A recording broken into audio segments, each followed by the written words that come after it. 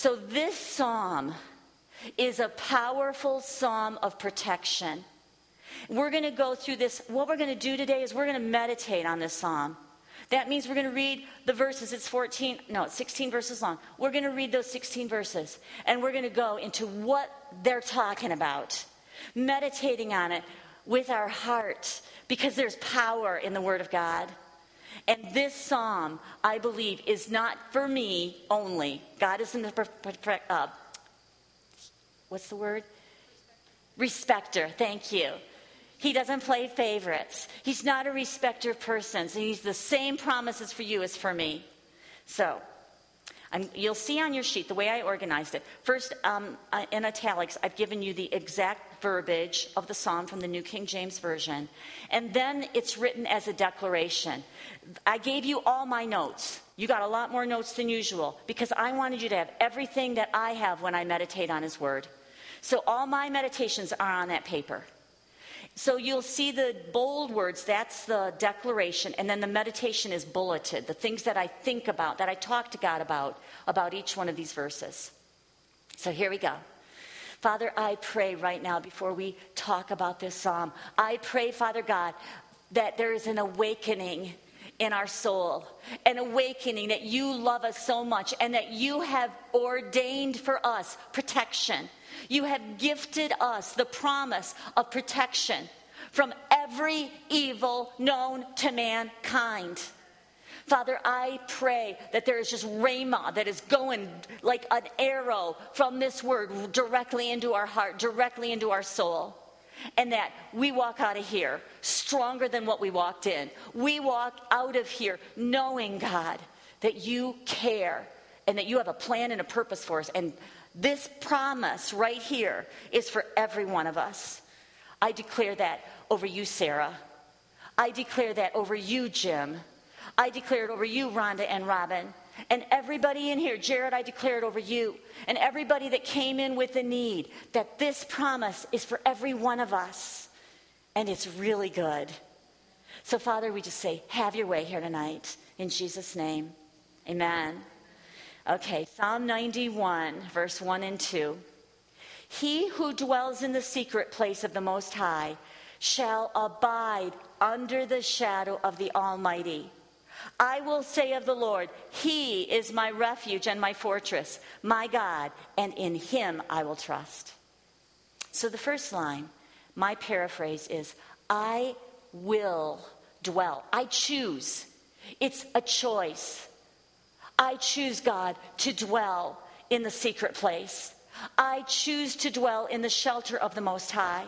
And I will remain secure, and I will rest in your shadow, God, whose power no enemy can withstand. So there's two components here. The first part is dwelling in the secret place. That refers to the most intimate, the most familiar place with God Himself. It's relationship. The secret place. And the promise is that if we dwell in that secret place, then we'll abide under His shadow, where no foe, whose power, no enemy, no foe can withstand. We'll be in that resting place of His shadow. But the key is dwelling in that secret place. Now, the secret place is literal. By that I mean it's a literal thing that we do. It's a literal place. And it doesn't have to be the same place every day, but we need secret time with God, secret place time with God on a very, very consistent basis. This has been my life since I received Jesus as my Savior 17 years ago. If I miss a day in the secret place, I feel like I'm starving or dying of thirst. I need that time with God. And it can be different for you, for your lifestyle, for the way that your body works. But my body, I'm a morning person. I'm retired, but I set my alarm at 5:30 because that's my time with God. And I want it before Kent gets up. I love my husband, but I want it just me and God. And he gets up about 7. So I have a good solid hour after my snooze goes a couple times. I have a good solid hour with God, just Him and me, in the secret place. Now the promise is that we have that shadow. We're under the shadow. So the secret place is literal, but it's also conditional. Because in order to abide under the shadow, we have to dwell in the secret place. We need that familiarity. We need that close connection with God. And then the next verse, or the next part of my declaration says, I will say of the Lord, I will say, God, you're my refuge, you're my fortress. It's in you, God, that I trust. Notice the first words are, I will say. We need to speak. We need to open our mouth and declare our trust in God. We need to open our mouth and say, God, you are my fortress. You are my refuge. I need you. You're my protector. I lean on you. I rely on you. I trust in you. And no matter what the situation is that you're in, whether it's a physical, whether it's a financial, whether it's a relationship, it doesn't matter. Whatever situation you're in, whatever situation I'm in, I declare to God, I speak it out loud. I say, God, I trust you in this situation. Over the last month, how many times did I say, God, you're good. I trust you. With all my heart, I trust you. I trust your word. I don't care about anything else. I trust you. So declaring our trust is very, very huge. No matter what it is. I have kids I've been believing for. Children I've been praying for years. You guys know Megan was on that Appalachian Trail for 6 months, 2 summers ago. I refused to worry. But what did I do? I put my trust in God. I laid my hands on that Appalachian Trail map every day. And I said, God, I trust you to protect my daughter. I trust you to guide her. I trust you to keep her from harm. And I declared my trust day after day after day after day. No matter what the setting, what the situation, put it in the hands of God. In Proverbs 3:5, very, very familiar scripture, but it's so critical. God gives us a direction, and it has 2 parts. He says, trust me. Lean on, trust in, be confident in the Lord with all your heart and mind. But then there's a second part. And he says, do not lean on your own understanding. In this world, we tend to try to lean on our own understanding. Figure it out, reason it out, research it out. No. God says, lean on me. And when we lean on him, that's what trusting is. When we lean on him, the burden is transferred from us to him. The weight, the burden, whatever it is, it's transferred. But when we're leaning on our own understanding, we're carrying the whole weight, the whole problem ourselves. It's so much easier when you let it go. Refuse to let it get in your brain and take up residence in there. And say, no, I trust you, God. I don't have to understand it. I just choose to trust you. Now, the whole rest of the psalm, starting with verse 3 all the way to verse 16, relies on verse 1 and 2. When we abide in the secret place, and because of abiding in the secret place, we are literally under the shadow of God where no foe can have any way with you. When we say, God, I trust you. When we truly lean on him and don't keep playing catch, giving him the problem, taking it back, giving him the problem, taking it back. But when we just give it to him and let him keep it, then all the rest of these promises are ours. And they're good. Verse 3 and 4.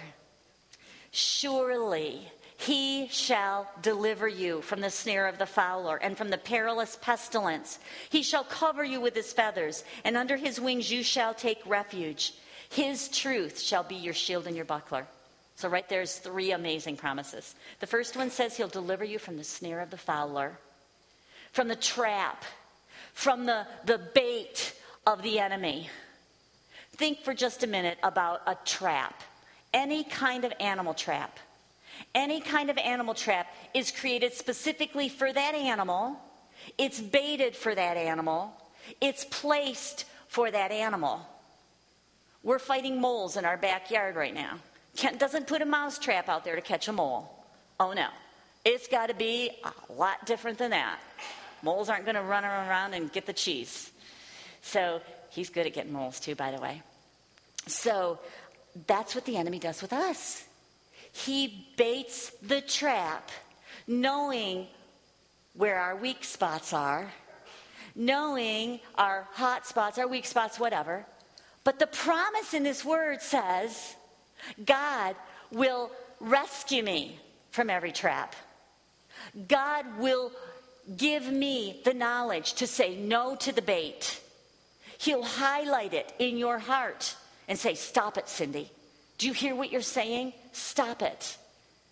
He will bring people to you that will speak life into you or speak truth, whatever it is. God will give you the way to escape the snare of the fowler.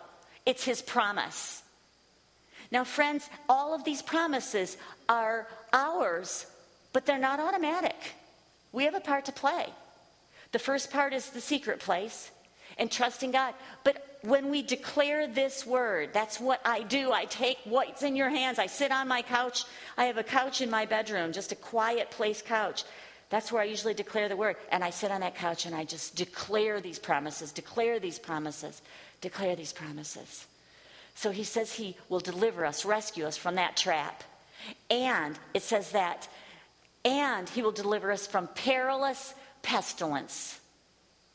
Pestilence is a disease. Pestilence could be an epidemic, virulent disease, like some of the diseases we hear about on cruise ships or places like that. It could be in third world countries, things like cholera or malaria or things like that. The promise is that he's delivered us from those. It's our protection. God has rescued us. But it doesn't have to be those kinds of things. It can also be any deadly disease. And as I was preparing this, God spoke to my heart. And he spoke really loud and clear. And he said, Cindy, do not let the fear of cancer, do not let because this is what I do. I'm a minister of healing. I meet a lot of people that are fighting cancer. He said, do not let that put you in a place of fear of the disease. He's the rescuer. He's the healer. He's already done it. And he just almost sternly said, stop it. Don't go there. I am the rescuer. And cancer is right here in that promise. He has rescued us from deadly pestilence, from the fear of it, from any kind of rampage that the enemy's trying to do. That's nothing for our God. That's nothing. And I refuse to be moved. I refuse. In fact, what does it do? It angers me to the point where I run further and harder and pursue God more than I ever have before. In Jesus' name. Jesus is God. Jesus is Lord. Not cancer. Or any other disease. The next line says, this is probably one of my favorite ones in the whole psalm. He will cover me and completely protect me with his feathers.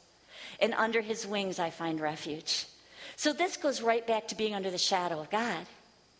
This refers to the sheltering wing of God. I want to talk for just a minute about chickens. Then we'll go back to God. Okay, so when a mama hen has a brood of chickens, they hatch out of their eggs. There's a bunch of little chicks. I have hatched chicks in the classroom before and watched them when they're first babies and how they run and play and just they're crazy. They're fun to watch. They're just cute as can be.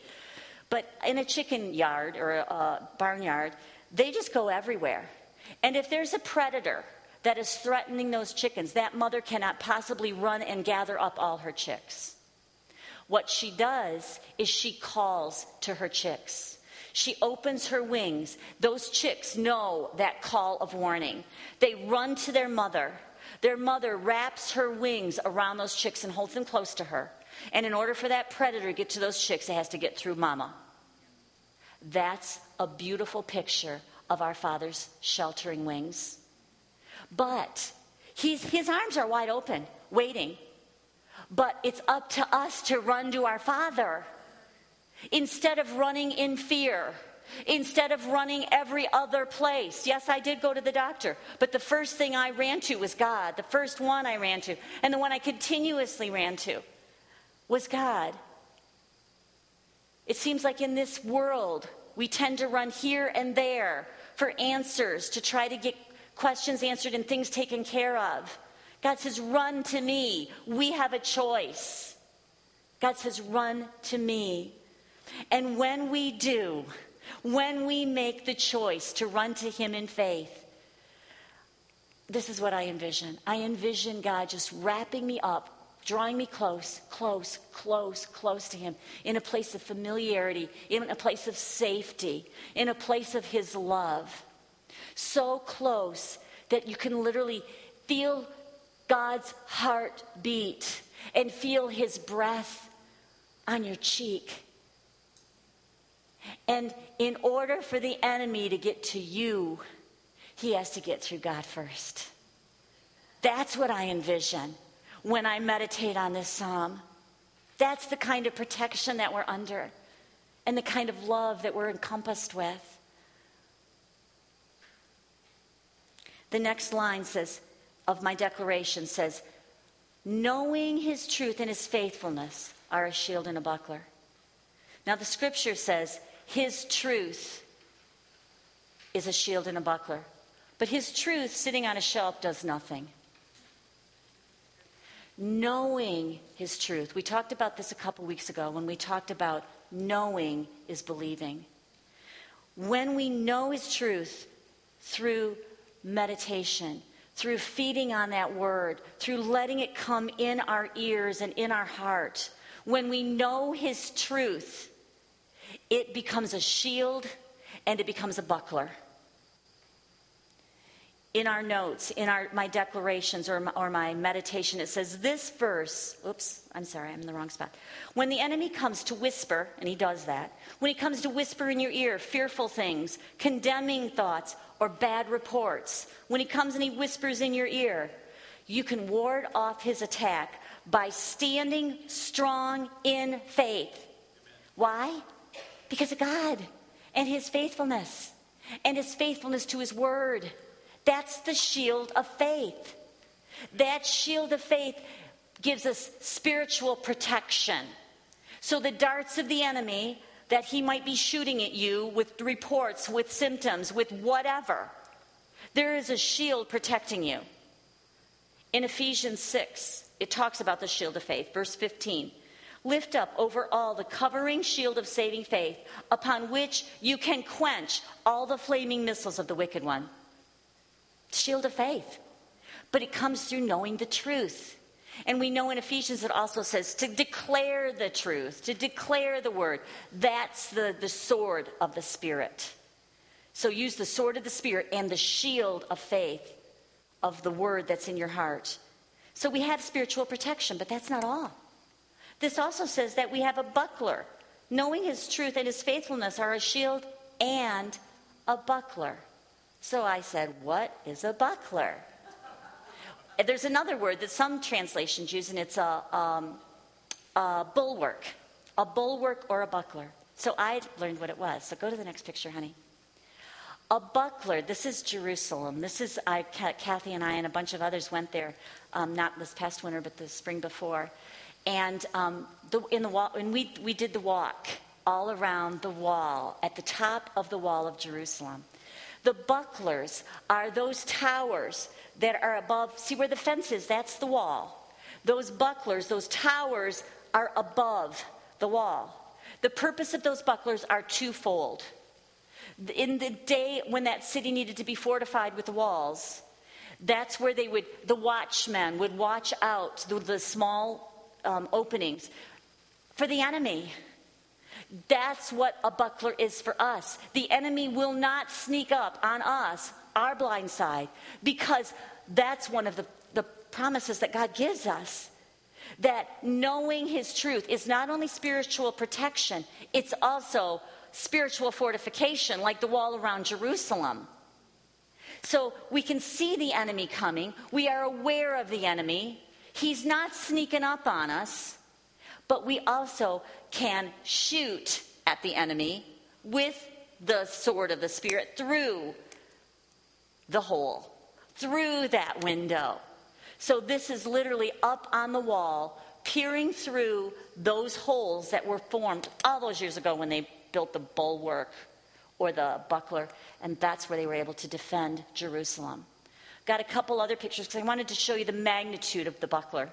This is kind of hard to see, but if you see in the distance the three towers, those are the bucklers or the bulwarks. There's many more, but that's just one picture.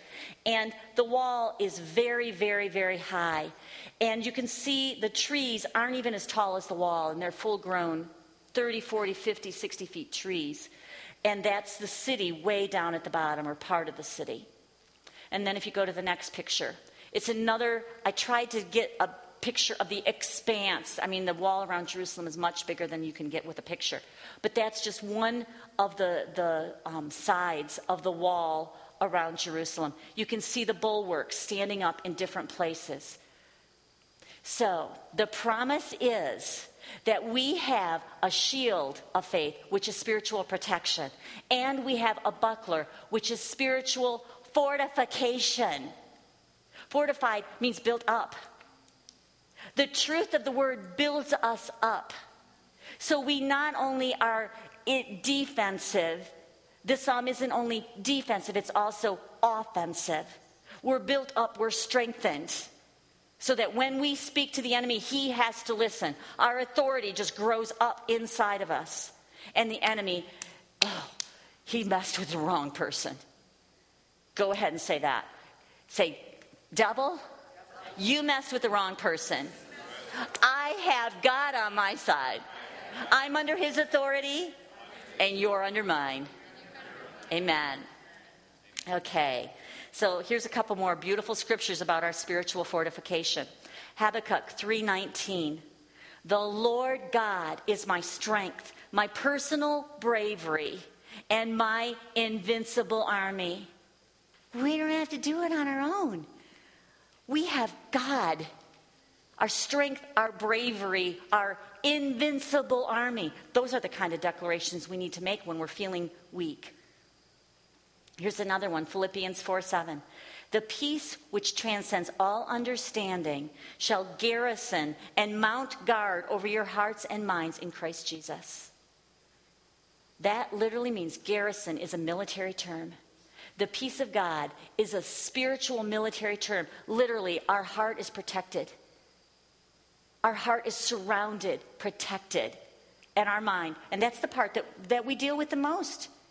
The stuff in our head, the stuff in our soul, the stuff in our emotions. Okay, we're going to go on to the next series of scriptures, verses 5 through 12.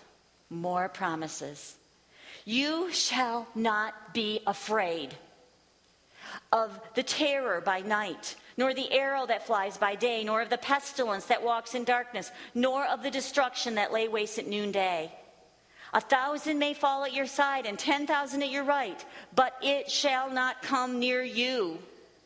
Only with your eyes shall you look and see the reward of the wicked, because you have made the Lord, who is my refuge, even the Most High, your dwelling place. No evil shall befall you, nor shall any plague come near your dwelling. For he shall give his angels charge over you, to keep you in all your ways. In their hands they shall bear you up, lest you dash your foot against a stone. Well, there's a whole bunch of promises. Let me go to the first one. The first one has 4 pieces. It says, and I'm declaring this for me, it's from his word, but I'm taking it personally. I say, God, I will not be afraid. I will not. I choose not to be afraid of the terror of the night, or the things that lay waste at noonday, or, I can't remember them all, or the pestilence that walks in darkness, or the destruction that lays waste at noonday. I'm going to tell you what those things refer to. Because God has promised us protection over every evil known to mankind. And they all are in those 4 categories. The 4 categories are terror, arrows, pestilence, and destruction. He has promised us deliverance from all of them. Psalm 91, this treasure is the preventative measure I go to the doctor preventatively. This is my spiritual prevention. It's the preventative measure that God has given to his children against every evil known to mankind. So here's the first one, the terror of the night. The terror of the night refers to anything that man can do to us. Robbery, murder, rape, terrorism, anything that evil men could possibly do, we are protected from. You don't have to be afraid of anything harming you or hurting you. Because now this is all contingent upon your dwelling in the secret place under the shadow of the Almighty, trusting him, leaning on him. Those first two verses. But when those two verses, when we uphold that part, then all of this is his promise. I stand believing that promise is for me, and you can do the same thing. So the first one is terror. The second one is the arrow. I will not be afraid of the arrow, the evil plots and slanders of the wicked that flies by day. Now, arrows. Arrows are intentional, specific enemy assignments directed toward your life to defeat you, targeted toward you in the area where your mind's not renewed by the Word of God. But here's the good news. We don't need to be afraid, because those assignments, the promise is, those assignments may rise up, but they will not find their target. That's good news. So, I may have defeated the enemy in one specific area, and then the devil will try to get me in this area. God says, oh no, that's my baby girl. I am protecting her. It's for you. It's for me. We don't have to be afraid. You don't have to say, oh, you know what? I don't have faith in that area. God, what am I going to do? No. God has a promise for you. Just show up, hang out with him, commune with him, love him, pray, worship, read the word. And he says, I'll take care of you. Amen. The third evil known to mankind, again, is pestilence. He talks about pestilence twice. Pestilence is deadly disease. If you have a fear of disease, this is a scripture for you to really focus on. We have a choice. We have a choice not to be afraid of sickness and disease. We need to refuse to entertain fearful thoughts, because what we allow our mind to dwell on is our choice. I choose to dwell on the promise that I shall not be afraid of pestilence that stalks in darkness, because God's protecting me from it. He says I don't need to be afraid because he's there taking care of me. We don't need to fear disease. We don't need to fear the what ifs. We don't need to fear what might happen when we get older. Oh no, I've got a better promise. The promise says, my youth is renewed like the eagles. The promise says, I will satisfy you with a long life. We're going to go there in a minute because that's right in this psalm. So we need to choose not to be afraid of disease, because God says, that's my promise for you. I take him at his word. The next area that's evil that we can overcome with this promise is the destruction and sudden death that surprise and lay waste at noonday. So this refers to anything over which mankind has no control, like natural disasters or like sudden accidents. This is a promise. God says natural disasters are not going to touch you. Sudden accidents are not going to touch you, because you're dwelling in that place, that secret place under the shadow of the Almighty. I'm going to give you a short testimony right now. When I was still teaching, one day I got out to go to work, and I went to start my car, and it was completely dead. Didn't make any sound when I turned my key. Not a sound. And it was a good car. I'd never done anything like that before. So I went in to get Kent, and he came out, and he had me try it again, and he could hear nothing, literally. Opened the hood, checked the battery cables, checked a few things under there. He says, looks fine to me. Try it again. I tried it again, and it rolled over just perfectly, like I had never had a problem. And I was like, wow, that was strange. Okay, I'm just going to go to work. It'll be okay. And I drove to work. my normal path that I took was 24 mile all the way across. I live in Shelby. Okay, so when I went to work, the road was closed. There was a section of road that I always go on, and the road was closed, and there were lots and lots of emergency vehicles. I had to make a big detour around that path. I totally believe that God was protecting me from being in that place just a few minutes earlier. That's the promise of protection. I have another friend, a strong woman of God, and this was several years ago when there was huge flooding downtown Detroit. I don't know if you remember, it was about 5 or 6 years ago. And it was so bad that the overpasses and the freeways were, the water was all the way on the freeway, all the way to the overpass, and there was terrible flooding. And this one woman I know called me and said, Cindy, pray, I can't even get home. I'm trying to get home, and I can't, everywhere I go, it's flooded. And she's a strong believer. And she says, I'm praying Psalm 91. Well, to make a long story short, she couldn't get home. She couldn't get all the way home. She pulled in this driveway near her home. And the woman that lived there came out and said, you can come in. You can come in and just stay here and be safe. So she did. The woman was frantic. She said, let me pray. So she prayed for the woman and her home and her property. She also prayed for her own personal home and her property. She spent the night there because she couldn't get home. The next morning when they got up, where she spent the night, was completely dry, and the whole neighborhood all around, every house around was flooded, except where she and the woman were. She managed to get home. Same thing with her home. Her home was dry. There was no flooding. There was no water in her basement, no water in her home. And every neighbor around them was flooded.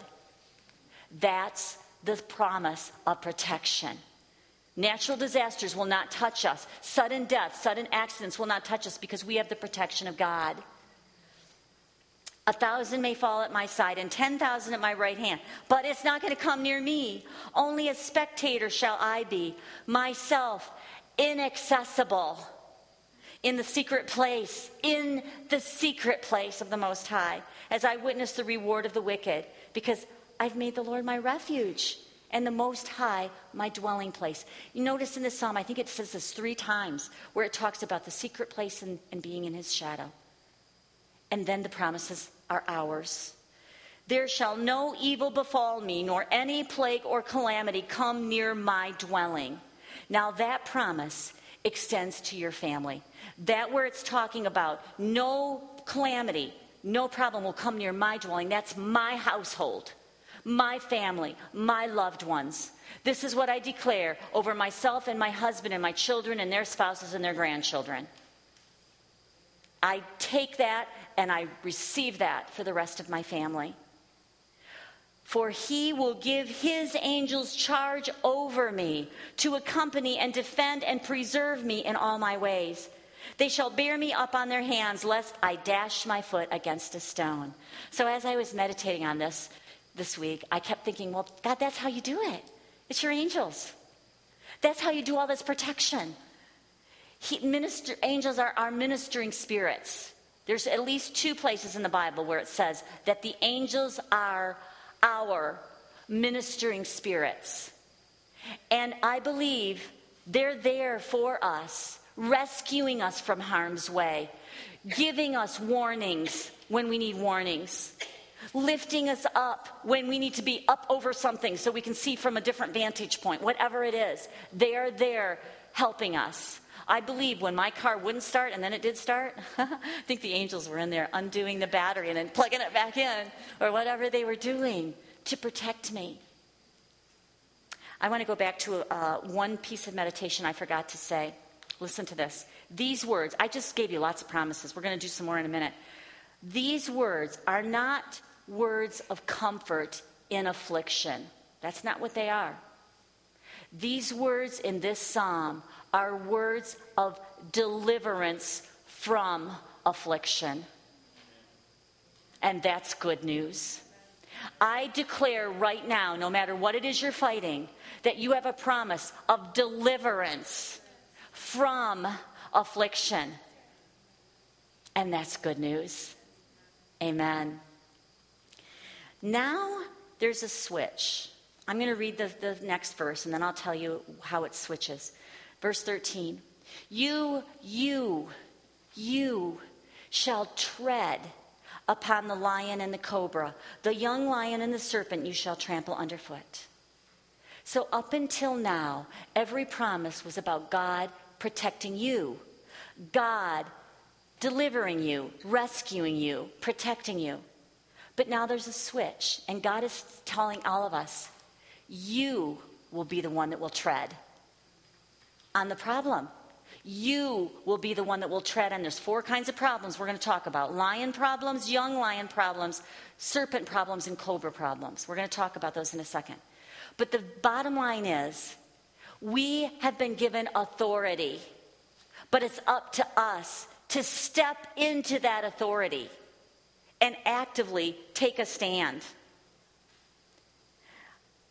Listen to this, Luke 10:19. Behold, I have given you authority and power to trample upon serpents and scorpions, and physical and mental strength and ability over all the power that the enemy possesses, and nothing shall by any means harm you. So now God starts to talk to us about the importance that we have, because these promises are guaranteed, but they're not automatic. They're our promises. But God says we are to tread. We are to do the treading. We are to do the trampling, the standing up, and using our authority. So, I looked up that word, tread. Yes, I did. Show the next picture, Kat. That's a tread. That's a big tread. That is a tank. And the thing going around all of those wheels is the tread of that tank. Now picture for a moment that if that tank is going over anything, it's going to flatten it. It's going to be completely crushed, completely flattened, because that tank is so powerful. And anything that it treads on will be completely flattened. God says that's what we can do. That we will tread on every problem. We're going to talk about those 4 kinds of problems. And they will be completely flattened under us. Completely demolished. But all of this is dependent on our faith. And saying, God, you said it, I believe it. And we need to see ourselves like that tank, instead of see ourselves as a weakling. God didn't make us weaklings. He gave us tremendous power and tremendous authority. So, let's look at those 4 kinds of problems. The first kind are lion problems. Lion problems are bold, loud, forthright. They come out in the open to hit us head on. They're obvious difficulties that often seem unsurmountable. They're huge. They're in your face. It might be intense pain. It might be a diagnosis. It might be fear that is suffocating you. God says, when you stay in that secret place and dwell in that shadow of the Almighty, that you will tread on those kind of problems. Just like that big tank, that big, huge, immense tank. See yourself treading on that problem. See yourself smashing it. Because we have the authority. Because of the authority of King Jesus that we are under, and the enemy is under us. That huge lion problem is under us, and we're under Jesus. The next kind of problem are young lion problems. These kind of problems are less obvious. They're smaller issues, but they have the potential to grow into full-scale problems if we don't recognize them and if we become ensnared. Here are some examples. The words out of our mouth, negative words, talking about the problem. You're feeding it. It might not seem like a big deal, but as you feed it, it grows. Not just in your soul. It can grow in your body. It can grow in your life. It can take over. The enemy is tricking you into taking his bait, and it can grow into a lion problem. Another example is offense, unforgiveness, bitterness. If you allow those things to come in and you feed them, you let it fester, Maybe it's a continuous issue, so you keep being offended. I did that for 23 years, I believe it was. I had a huge offense against my sister, and I kept feeding it, till I had this huge bitter root in my soul, and God spoke to me and told me how dangerous it was. That's another whole story. But that's an example of a small lion problem that can grow, and manifest in a huge, huge issue. Those are just a couple of examples. The next kind of problem are cobra problems. Cobra, like a snake in the grass, an undercover attack that takes you by surprise. An example is, again, a deceptive scheme of the enemy that you can keep hidden. And it doesn't seem like a big deal. Addictions. That's an example. Addictions, whether it's pornography, whether it's alcohol, whether it's a drug addiction of some sort. You can just kind of keep it under, hidden.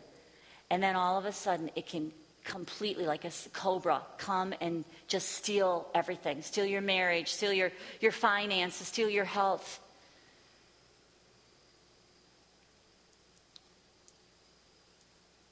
The last kind is a serpent problem, and this is a big one. I see this a lot in the body of Christ. A serpent, when it talks about a serpent in the Bible, it's a fictional animal. It's not a real animal. It's fictional. And a serpent problem is a fictional problem. I call them counterfeits, but boy, they don't look like counterfeits. They don't smell like counterfeits. They don't feel or taste like counterfeits. They feel really, really real.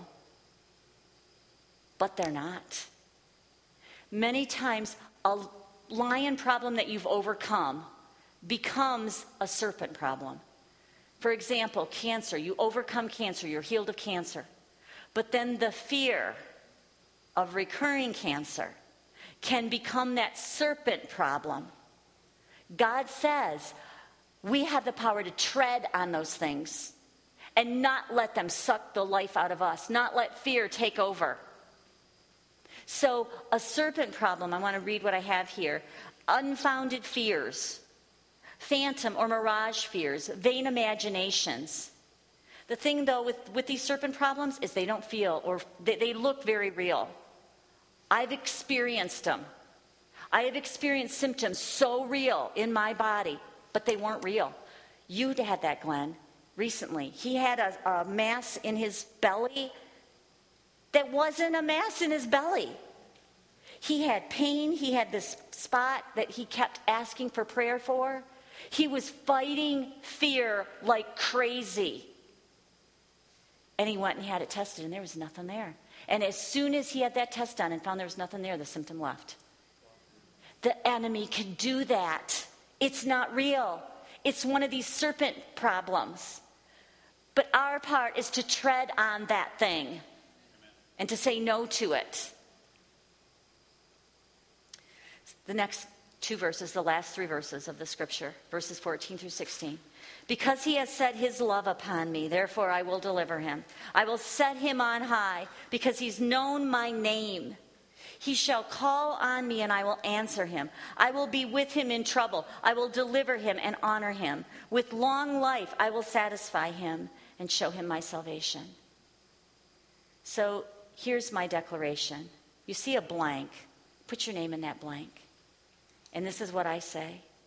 God spoke this to me years ago. This is one of the Rhema words he gave me several years ago. And he said to me, Cindy, because you've set your love upon me, because you know and understand my name, because you have a personal knowledge of my mercy, my love, and my kindness, because you trust me and rely on me, knowing I will never forsake you. No, never. And then there's a series of promises. But before we talk about the promises, there is such a powerful truth here that our daddy loves us so much. And when we know his love, when we know that we're known by him, just like this says, he wrote the word, the Holy Spirit wrote this word for us. And he says, you need to know me, my name, my love, my mercy, my kindness. It's like a daddy, an indulgent father. And I like to say, he loves to spoil his kids. I'm that kind of a grandma. I love to love on my babies. I love to give them what their heart's desire is. Cora's birthday's Saturday, and I've been shopping. Oh, it's fun. It's really fun. It's an indulgent, loving daddy does. It's what an indulgent relationship is filled with. Wanting to pour out your blessings, wanting to pour out your support, wanting to pour out everything you can possibly do for that one that you love so much. True protection has everything to do with closeness. And as we are in that close relationship with our God, that's where that true protection and help is the strongest. So God's promise says, okay, baby girl, okay, son, when you know me, you know my name, you know the power of my name, you know my kindness, my mercy, my love. And here's the promises. Number 1, therefore I will deliver you. Amen. He's our deliverer. Whether it's something we need delivered of from the inside, like pain or disease or a diagnosis or fear or whatever it is, he's there to deliver us on the inside.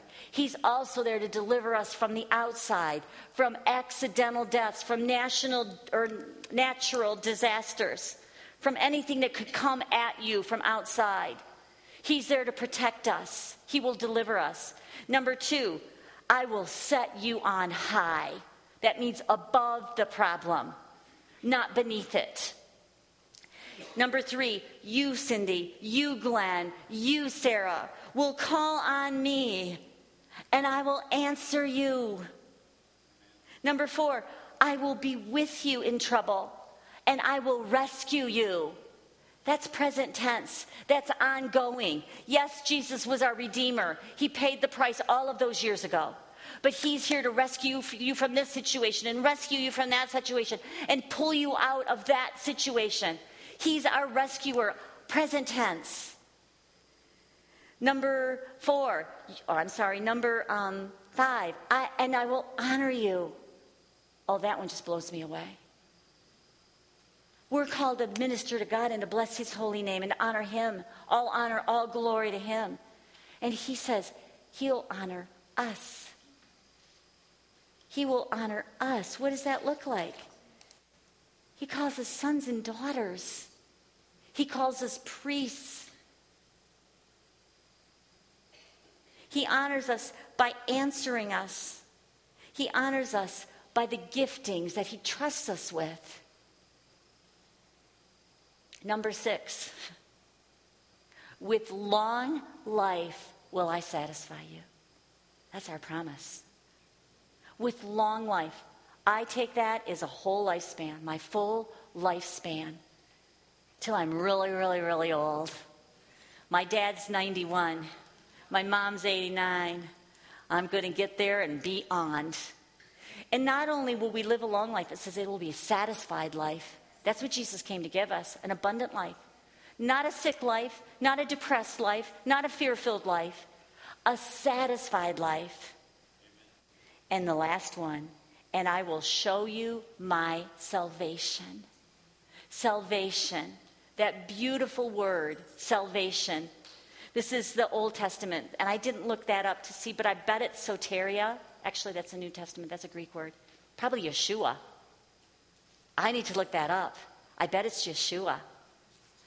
I will show you my salvation and the fullness of salvation, healing, rescue, deliverance, protection, provision, safety, all that salvation holds, all that salvation includes. This is our amazing treasure, the psalm. And like I said, over the last week, God the last month, he's just raised this up in me, and it's like, I want to share it with you. I just want to share, because this is a beautiful word to take, to meditate on, and to receive for yourself.